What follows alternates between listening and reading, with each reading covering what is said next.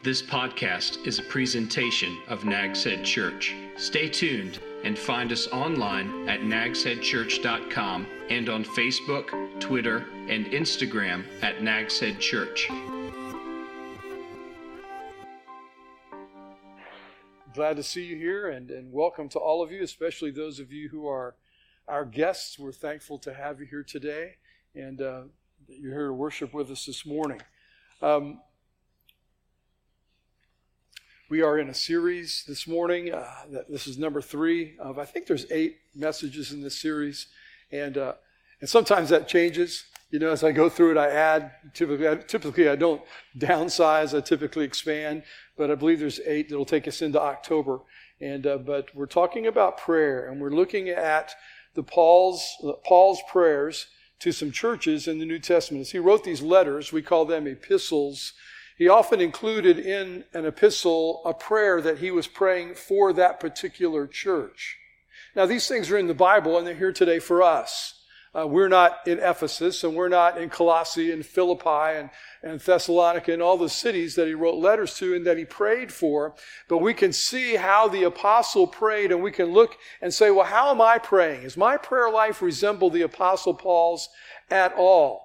And there's one place in one of the epistles that he wrote to the churches, and he's talking about how we live our Christian life. And he said simply to them, you follow me as I follow Christ. That's kind of how it works. And we're always looking for someone who's older, someone who's more mature, someone who's ahead of us in the journey, and we can follow them. We can kind of imitate them and do what they do. So we're talking about prayer, and today we're talking about praying to love like Jesus loves. Love like Jesus loves. Popular music throughout the generations. I mean, it goes way, way, way back as far as I can think of popular music back to the late 1800s and so forth. But even before that, popular music has kept the theme of love high on its list, hasn't it? I mean, you can remember the songs that you grew up with, and how many of them were about love of one sort or another. In fact, here's what I want you to do. If you got a piece of paper, if you grabbed one of the outlines, or if you didn't, I just want to try to get you to put them in your mind. But I'm going to give you a few seconds, 30 seconds I'm going to give you, to write down the names of at least 3 songs that you're familiar with that are about love. All right? Go.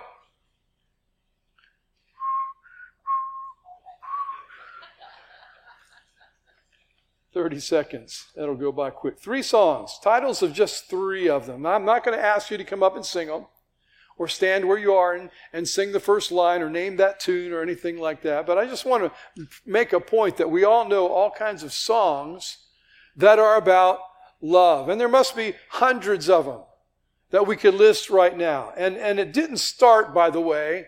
You know, most of us in this room, our understanding of music, popular music when we grew up was about rock and roll. And there's a few of you in this room that maybe go back before those years, and I'm glad you're alive and well today. But there's most of us relate to songs, rock songs that we remember growing up.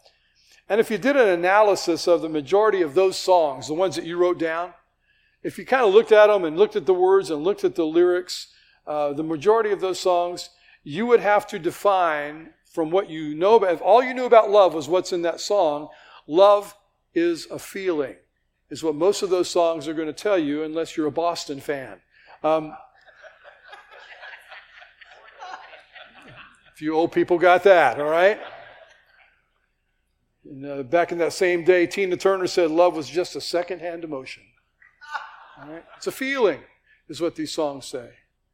But Christ's love, we're not talking about feeling love today. We're talking about Jesus' love. The love of God is far different. It's far greater than emotional love, because emotional love is like emotions. It comes and goes, doesn't it? It comes in waves and it goes in waves. It's here today and it's gone tomorrow. But Christ's love is eternal.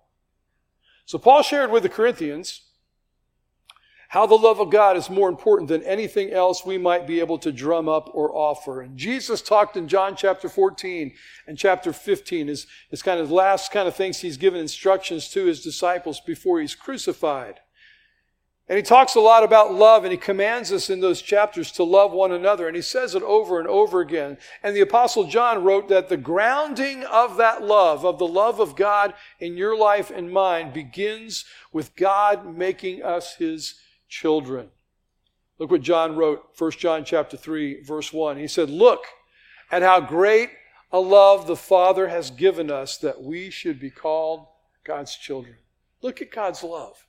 This is where it begins for you and I. In fact, John goes on and he writes, we didn't love God first, God loved us first. So it begins, it's initiated, it's grounded in the love of God.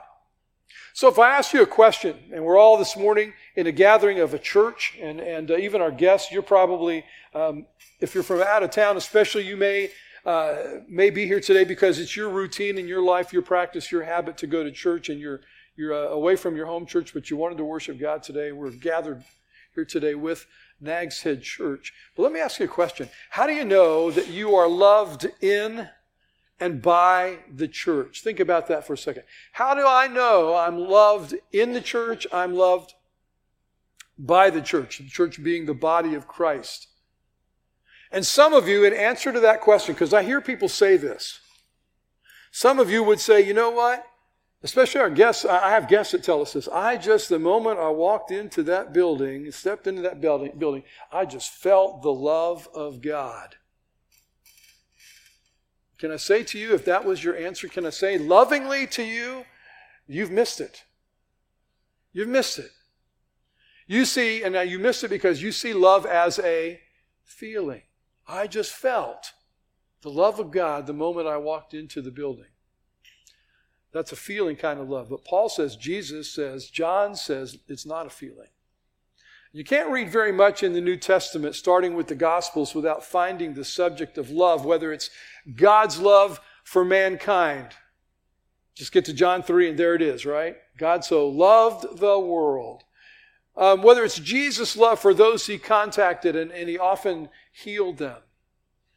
Whether it was his love for his disciples. The love that we're to have for those who bully and mistreat us, even our enemies, Jesus talked about. You can't read very far in the Bible and not see the love in those churches that they had for one another, because the Bible it's many things, but one thing that it is it's a book about love. It's a book to teach us what love is. God wanted us to know how crucial love is to our purpose, church, to our mission in the world, and that he showed us that he demonstrated his love to us when Christ died. But the love God wants you and me to know, to experience, and to give away is not a feeling. It's not emotional. It's action. What Ramon told you about down in Ocracoke with North Carolina Baptists down there with their laundry and their shower units. 200 people Friday, 200 people made use of those shower units. You can imagine they hadn't had a shower in a week, since the hurricane. They hadn't done their laundry in a week because they got no more washing machines. And the Baptist people are down there with these units. And what are they doing by bringing those units down there and cooking meals and serving and doing all the things they do? Are they exercising a feeling? No, they're practicing love. Practicing love. It's not emotional, it's not a feeling, it's action. The Bible says God so loved the world. But when God so loved the world, you know what he didn't do? He didn't send us puppies and kittens. He didn't drop $100 bills from heaven, did he? He sent his one and only Son to die for us, not only to save us from our sin and from our sin's eternal penalty, but God demonstrated the kind of love he provides to us and through us. Romans chapter 5, verse 8. I bet you're familiar with that verse, but let's read it together. Read it with me, please. But God proves his own love for us in that while we were still sinners, Christ died for us. Yeah, no puppies and kittens. Jesus came and died for us. So our purpose, Nags Head Church, our purpose is to love God with all our hearts and souls and minds and strength. Our mission and our ministry is to love our neighbors as ourselves. It's about love. And even though Christ brings his love with him, when he moves into your life, the truth of the matter is, if you've been a Christian very long at all, you understand what I'm going to say here. Love is not easy. Love's not easy. And you would think that it would be. Jesus lives in me and Jesus is love, and I should be loving all the time and everybody, but it doesn't work that way, does it? It doesn't work that way for me. Love's not easy. And one of the reasons that love's not easy is simple, because not everybody is lovable. Don't look at the person next to you, but well, go ahead and look at them, Not everybody is lovable, are they? Some people are hard to love. It'd be nice if everybody was Mr. Rogers, Not everybody's lovable, and that means being able to love like Christ and love with his love requires the ability to overlook the things in another person that make him or her hard to love. And to choose, love is a choice, to choose to go beyond that and find ways to love them. That's hard enough in the world. It's also hard in the church. If you've been in the church very long, you've experienced something from someone, no doubt, that hurt you.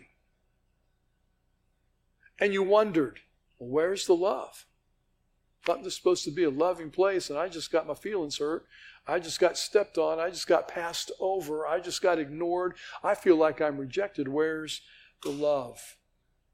And as a result of those kinds of things, some people, because of that very thing, some people have dropped out of church. And their answer, you say, hey, what's happened? How come you're not in church anymore? Why have you stopped and you're not involved? And a lot of times you'll hear the answer, it was because I wasn't loved.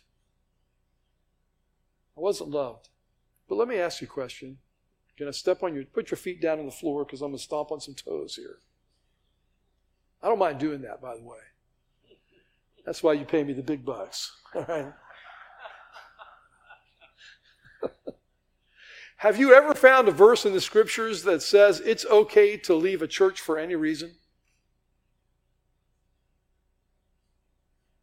Anybody find that verse? Why not? Why isn't it there? And the reason it's not there is because the scripture is very clear to you and me that love conquers. Love conquers, love covers, love enables us to overcome.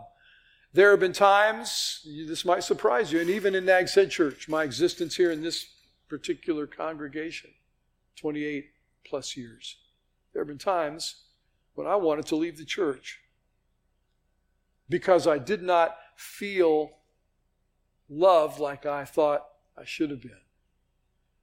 But Christ has never called us to leave because we don't feel loved. What do I do then? You tough it out. You overcome. You find ways to love the unlovely, the unlovable. Instead, he's called us to love those who are hard to love. The Apostle Paul gave those incredible words that we're all familiar with, I bet. You've heard them maybe at weddings. And he wrote that first letter that he wrote to the Corinthian church about the importance of God's love. And in 1 Corinthians chapter 13, even though you've heard it at weddings, it's not a poem about marriage. It's not what it's about at all. But any of you guys, I know you girls have it. I got to be careful what I say here. Have any of you guys lovingly accompanied your spouse through Hobby Lobby? Have you ever done that? You notice how I said that? Lovingly accompanied your spouse through just me? Just so. There's a few of us brave men. God bless you, brother.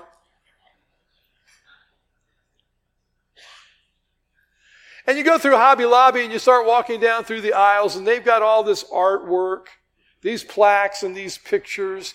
And the owners of that company are Christians. They're playing Christian music in the building. And a lot of the stuff that they have for sale is stuff out of the Bible. It's Bible verses. And you can find pretty much the whole chapter of 1 Corinthians 13 on aisle 14, with all the plaques. Things like this. You'll see a plaque that says, without love, I am nothing. Love never fails. So that one's all over the place. We like that one.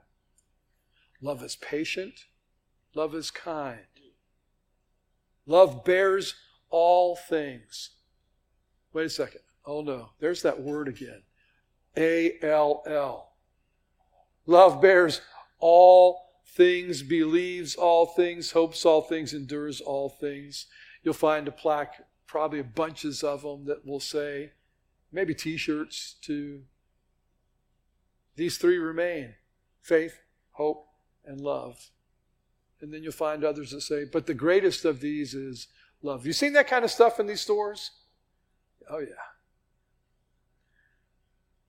And there's that what seems to us to be this 1 Corinthians 13, this poetic chapter. I don't know that Paul was a poet. But it's written to a church, and if you know the context of 1 Corinthians, it was written to a church that was embroiled in all kinds of conflict. I mean, there wasn't a whole lot of love happening in Corinth at the time in their church. The chapter is in there. Paul, under the inspiration of the Holy Spirit, writes this chapter because God knows they need to hear this. They were having a hard time loving each other. In this church, there was a lot of jockeying for position. There was a lot of me first. A lot of not dealing with open sin in the church. Let's just turn away from it. Let's pretend like it's not there, which is not loving. A lot of selfishness in this congregation. So Paul tells them, church, listen, he writes this section of the letter, and as he's telling them, you're missing this most important part of the Christian life. It's love. And we often stop reading that chapter with the last verse in chapter 13 that ends with those words, and the greatest of these is love. And we stop reading that chapter. But we really need to connect chapter 14, verse 1, onto the rest of chapter 13, where Paul says, pursue love. If you're going to go after something, go after love. Your life's goal should be to love others, not with just emotion, but with genuine acts of sacrifice if needed. So here in Paul's prayer, we're going to be in Ephesians 3 for the rest of the morning. Here's Paul's prayer beginning in the latter part of verse 17 down through verse 19. And in this prayer, he prays for this church in Ephesus, and we've been looking at his prayers the last couple of weeks earlier in the epistle. He prays for the church that they might know God's love and put it into practice. That's what he prays for. And they need to do that, and one of the reasons they need to do that, if you read the epistle, you find out that in this church they are a mixed race church, if I can say it that way. They're multi-ethnics in this church. They're not all the same. They don't all look the same. They don't all talk the same. There are Gentiles and Jews, but they're all believers in Jesus. And I'm not going to ask you if you've ever said this, but because of the way that they were brought up, they've got prejudices to overcome. And Paul says to them, I'm going to pray for you all to learn how to love each other because it's going to take God's love to do that. So Paul prays. Here's some of the things his prayer tells us about love. First of all, love is the basis for who we are and are to be. Love. We're talking about this morning, when I say love now, from now on, we're talking about God's love. God's agape love. We're talking about that love. He prays this, latter part of verse 17, I pray that you, church, being rooted and firmly established in love. Now here are two ideas from agriculture, rooted and firmly established, because they go together. Some say rooted is agriculture, and some say firmly established is like construction, engineering. Rooted and established is also agriculture. The root systems of a plant is how it's fed, isn't it? Where does it get its nourishment? From its roots as they go down into the ground, but it's also the root system that holds plants up and keeps them stable. Some of us saw the evidence of that a week ago Friday, as Dorian swept through with some winds. We saw trees come down. Did they not have roots? They did. But because the ground had become so saturated from heavy rains, the roots, right around here, all they got to hold on to anyway is sand, right? And if it's saturated with water and the water table comes up and the roots under the ground that you can't see are pretty much in a pool of water, they've got nothing to hold on to. And so when the wind blows 50, 60, 70 miles an hour or more, you've seen trees and I've seen them as well. They come falling down, root system and all. It's all comes down. Paul's praying. Church, listen.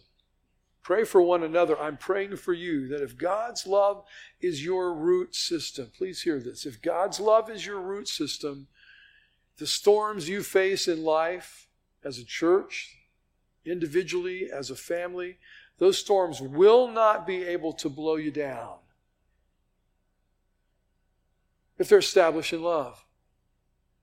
We'll be firmly established if love is our root system, if love is our foundation. Because the Bible tells us God's love never what? Fails. God's love keeps us from collapse even in the hardest times, even when dealing with the most unlovable. God's love, if we're rooted in it, helps us through that. And then Paul prays and he tells us that love is lived out in the community of the church. Your feet still on the floor? Okay, good. He prays and he says that you may be able to comprehend with all the saints. If you got your Bible open, your notes, whatever, you might want to circle that word with. Paul prays for their ability as a church to understand love. Where does that ability come from? You can't come up with it, by the way, on your own. You can't comprehend this love of God by studying hard, by trying to do your best. In fact, if you look back, go back to verses 16 and 17, Paul says, here's where you get this ability to love. He said, I pray that he, speaking of the Father, might grant you, according to the riches of his glory, to be strengthened with power through his Spirit in the inner man, and that Christ may dwell in your hearts through faith. I read that part of the prayer and it just jumped out at me. You know what's in that prayer? Those two verses right there? The Trinity. Do you see that? I pray that he, and if you bounce back up a little bit earlier, find out he in this passage is the Father, may grant you, according to the riches of his glory, with power through his Spirit, and that Christ may dwell in your hearts. There's all three, Father, Son, Holy Ghost, right there. So when somebody says to you, there's no such thing as a Trinity, you can take them to Ephesians chapter 3, verses 16, 14, 15, right in there and say, well, here it is. Here they are. You have the entire Trinity, Father, Son, and Spirit, ready to provide you with this divine love for others. Paul says they're all involved. Paul says in this phrase that Christ may dwell in your hearts, he says that's a Greek phrase. Here's what it means. Jot this down somewhere. That he may dwell, the word means that he may feel at home in your hearts. That he may feel at home in your hearts. And when you make Christ welcome, make him feel at home. That's, the Spanish phrase is mi casa es su casa. My house is your house. And you've welcomed people into your home and you've said to them, hey, welcome, just treat it like it's your own house. Whatever's in the refrigerator is yours. And you've learned later to be careful about saying that with some people. But it's yours, This is your house. You're welcome in my home. Feel at home here. That's what this word means. That Christ may feel at home in your hearts. And when I make Christ welcome, and he knows he's welcome because my life, your life, allows him to feel at home, allows him to feel comfortable in you, because there's nothing there that makes him uncomfortable. What follows is his love coming out from you. And you'll begin to love as he did. But don't miss this, where this love takes place, where he said that we read just a moment. He said, with all the saints. Circle that word with if you didn't already. All the saints. And who are the saints? If you jump back to Ephesians chapter 1, verse 1, Paul, an apostle of Christ Jesus by God's will, to the faithful saints in Christ Jesus at Ephesus. He wasn't talking about people up in heaven, people whose images are painted and sculpted on church walls. He was talking about the people in the church right here that he's writing the letter to, because if you are a believer in Jesus Christ, you are a saint. Now, that doesn't, we think of saint, that means somebody who just lives perfect. Never does anything wrong. No. Saint means set apart ones. Saint means holy ones. Saint means you belong to Jesus, and he's changed you. To the saints, he said, with all the saints. What is he saying? Within the community of the church is where love is practiced first and foremost. That's why God wants us all to be in a church. He wants us to learn how to love. And he wants us to learn how to love people with. How many of you are type A personalities? Raise your hand. Besides me, you're a type A. Both of you are type A's? Oh my goodness. There's some headbutting going on in that house. Like, whoa. Usually type A's don't marry type A's. We usually marry somebody with a different personality. But, and type A's, those of you who raise your hand, other people would say, you're hard to love. Why? Because you always got to be right. Amen, sister. You're welcome to come and kneel right here and right now. And get that taken care of, all right? Go ahead and push her up there, Steve.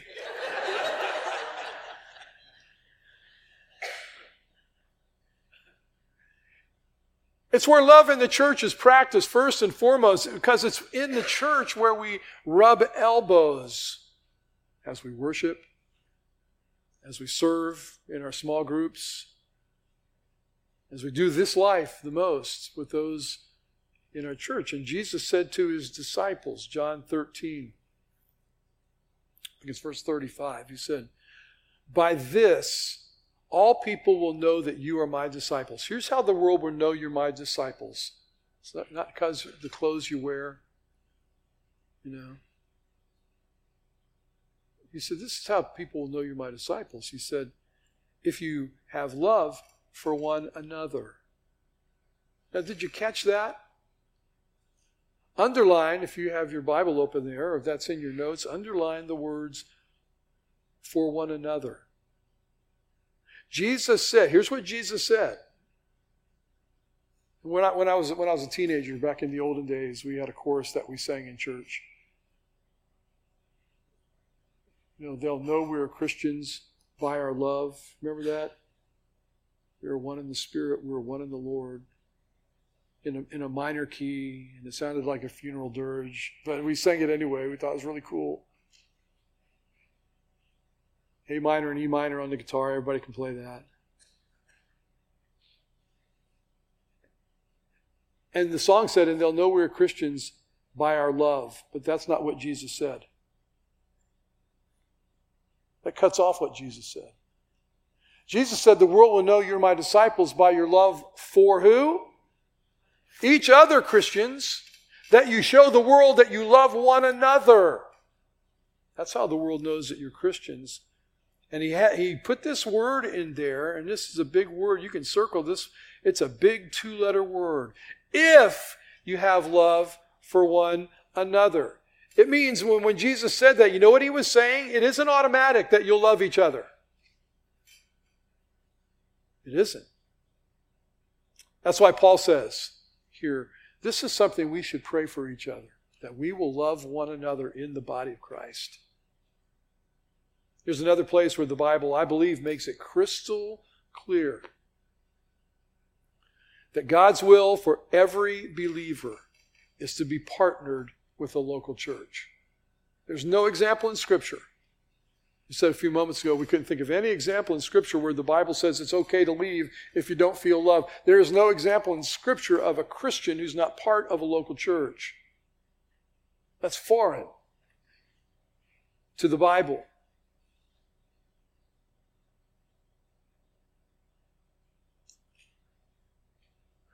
So let me tell it like it is again this morning. May I do that? May I have your permission? Yes. If you're a Christian and you're not connected in fellowship with a local church, you are missing out on understanding this love he's talking about. You are missing out on understanding how to give his love and experience love in the most amazing ways. With all the saints, not apart from them, with them. Then Paul goes on and he prays and he says, his love is too great to miss.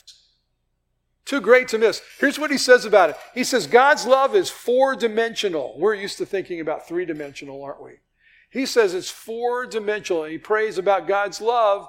He says, what is the length and width and height and depth of God's love? Now, we can't know exactly what Paul was thinking of here. I've read some commentators and they say, I think this is what Paul meant. I think this is what Paul meant. We don't know exactly because he doesn't tell us. But certainly, if anything else, because he's giving dimensions, it must mean that God's love can't be measured in any direction. It can't be measured in any dimension. It encompasses height, width, it encompasses everything we are to do and to be as a church. All of it is to be engulfed in his love.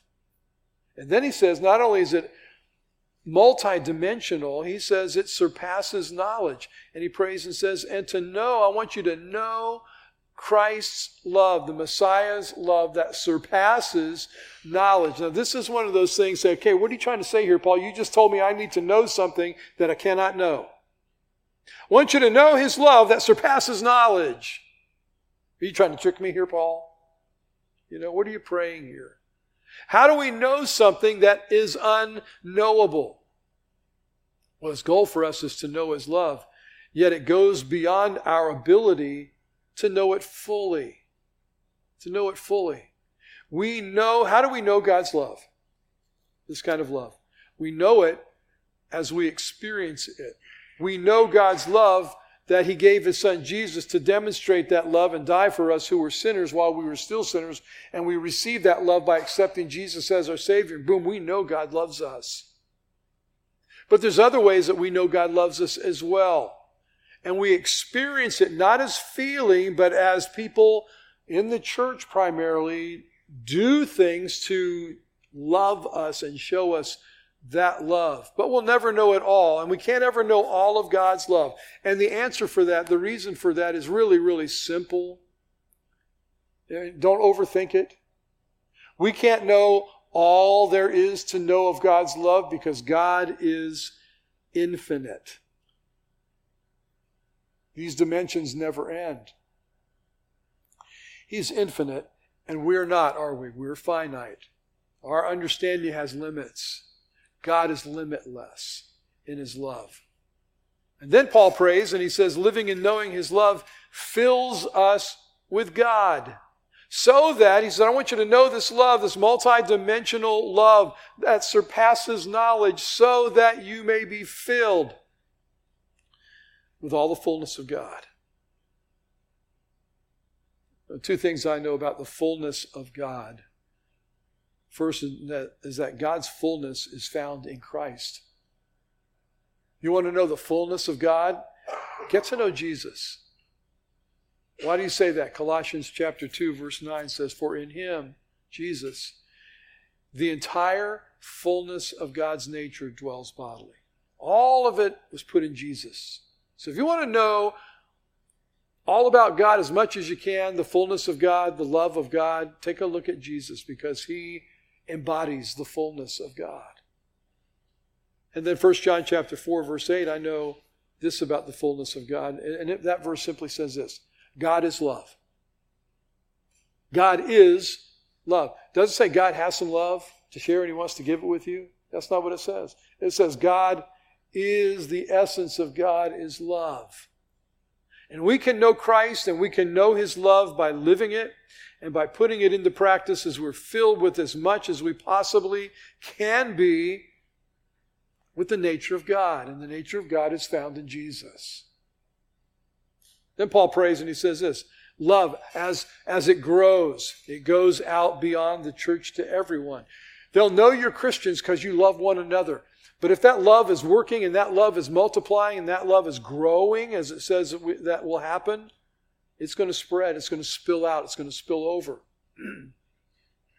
1 Thessalonians 3, verse 12, he prays for that church and says, and may the Lord cause you to increase and overflow with love for one another and for everyone. You could maybe say that, and everyone else, just as we also do for you. He says, just like it's his love, God's love is growing in us, Paul and his fellow missionaries. He says, it's growing in us for you, and he wasn't bragging when he said, we love you, and our love increases, and our love overflows from you. He wasn't bragging, but Paul was setting the example. And he's setting the example so that we could look, they could look, and see ways that Paul loved them. How has Paul loved us? And they could look and see. They remember the times that he was there with them in Thessalonica, starting that church up in northern Greece. And they remember when he came and remember the things that happened. They remember how his enemies were chasing him and wanted to kill him. And they remember all these things that Paul did because he loved them. He was setting the example. And Paul says when the church is loving one another, as I've called you to do, church, when you're loving one another in very practical, meaningful ways, the church can't hold it in. I was an intern in a church when I was in college. After my freshman year of college, I was an intern in a church down in Georgia. And one Sunday night, church had Sunday morning church, Sunday night, and one Sunday night, I was kind of taken by surprise because the pastor ended the service with, and I don't know exactly the words he said, but it was kind of like, now go and hug somebody. And they had what they call it was a love-in, you know. and I was brand new to the church. I bet I hadn't been there a week or two, and they're doing this, and I'm standing around looking, what in the world is going on? And people are going all over the auditorium there, finding one another and hugging one another, and you know, a few people came up and hugged me. I was hoping they were female, but a few people came up and hugged me, and after it was all over, we had several interns and some kids that I went to college with that were there. That was their home church, and I said, what was that all about? Oh, Pastor Randy likes to do that every now and then, you know. And that's great, to give somebody a hug and say, I love you. But what's greater is to show them that you love them, to do something.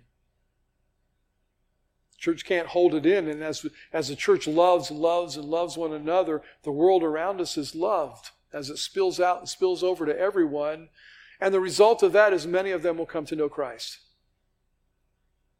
And then Paul says this in his prayers, discernment and love work well together.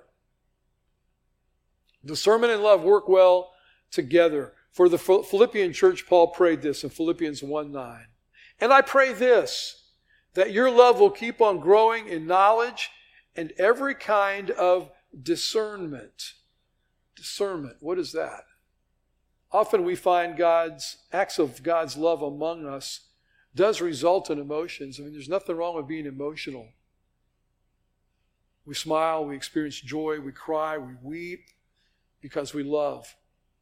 But because we are so programmed by our culture into thinking love is emotionally driven, we can allow emotions to do things for love's sake, but discernment is absent. He says every kind of discernment. What does that mean? It means that emotional love, if we're not careful, if it just becomes emotional love can cloud our thinking. Some of you have heard the term that people use about folks that have somebody in their family, somebody in their home that maybe is addicted, has bad behavior, And mom keeps letting them come back and come back and come back. And someone says she is an enabler. Have you heard that term? Maybe you are one of those enablers. An enabler is someone who is lacking discernment. That's what an enabler is. An enabler is someone whose emotions has taken over. And they say, I'm loving, I'm doing this out of love, but really as an enabler loving somebody in the long run, no. They continue to allow them to be hurt. Like you, I've watched the footage of the obliteration of everything down in Abaco in the Bahamas. I watched in horror. I saw the film. I've seen the pictures. I mean, it looks like a bomb exploded, doesn't it? And my first reaction, which is loving and good, is we've got to do something. How can I help? Amen. If that's your reaction, that's a good reaction. So do I send money to the first organization that puts out the plea? How much money do I send? What do I know about that agency, that group that I'm sending funds to? Should I just go and do what I can? Should I just get on a plane and try to get there? And would it be better to take the money I would spend on going and give it to someone who is there and knows the needs better than I? All those kinds of questions, you know what those amount to? Discernment. What's the right and best thing to do? What is and I think discernment and wisdom are great partners. They walk together. Those questions bring discernment into the response of love. The response is, I've got to do something to help. Great. But what? And often love that is missing discernment. By the way, discernment is one of the spiritual gifts that many of us in the church have. Not all of us, but some of us. Discernment is too often, in the love that's missing discernment, is too often not God's love, but is purely emotional love. As I said, when discernment and wisdom are hooked together, joined together with God's love, they will do the right thing. They will do the best thing. And in that sense, listen, think about this with me. In that sense, love is a stewardship. You know what stewardship means? It means I'm managing somebody else's resources. Because the love is God's. And He gives it to me, and He wants me to share it with others, but He wants me to be wise and discerning about how I share it. God gives us His love, and He gives it to us to give away. But not to be thrown away, not to be wasted. Alistair Begg, pastor, author, wrote this. He said, in a sense, our minds and our hearts will spend our whole lives catching up on the reality of the love of Christ. Our whole lives will be spent catching up on the reality of the love of Christ. So let me conclude with this thought with you this morning. Deeper prayer includes prayer for your church, for your connection group, for your family, to know and live His love in and through us. Do your prayers include that? God, help us to love. Let's just take a minute with your heads bowed and your eyes closed. And what I'd like you to do as you pray is to name someone, maybe just one other person in your church. Name that person, that man, that woman, that child, that young person.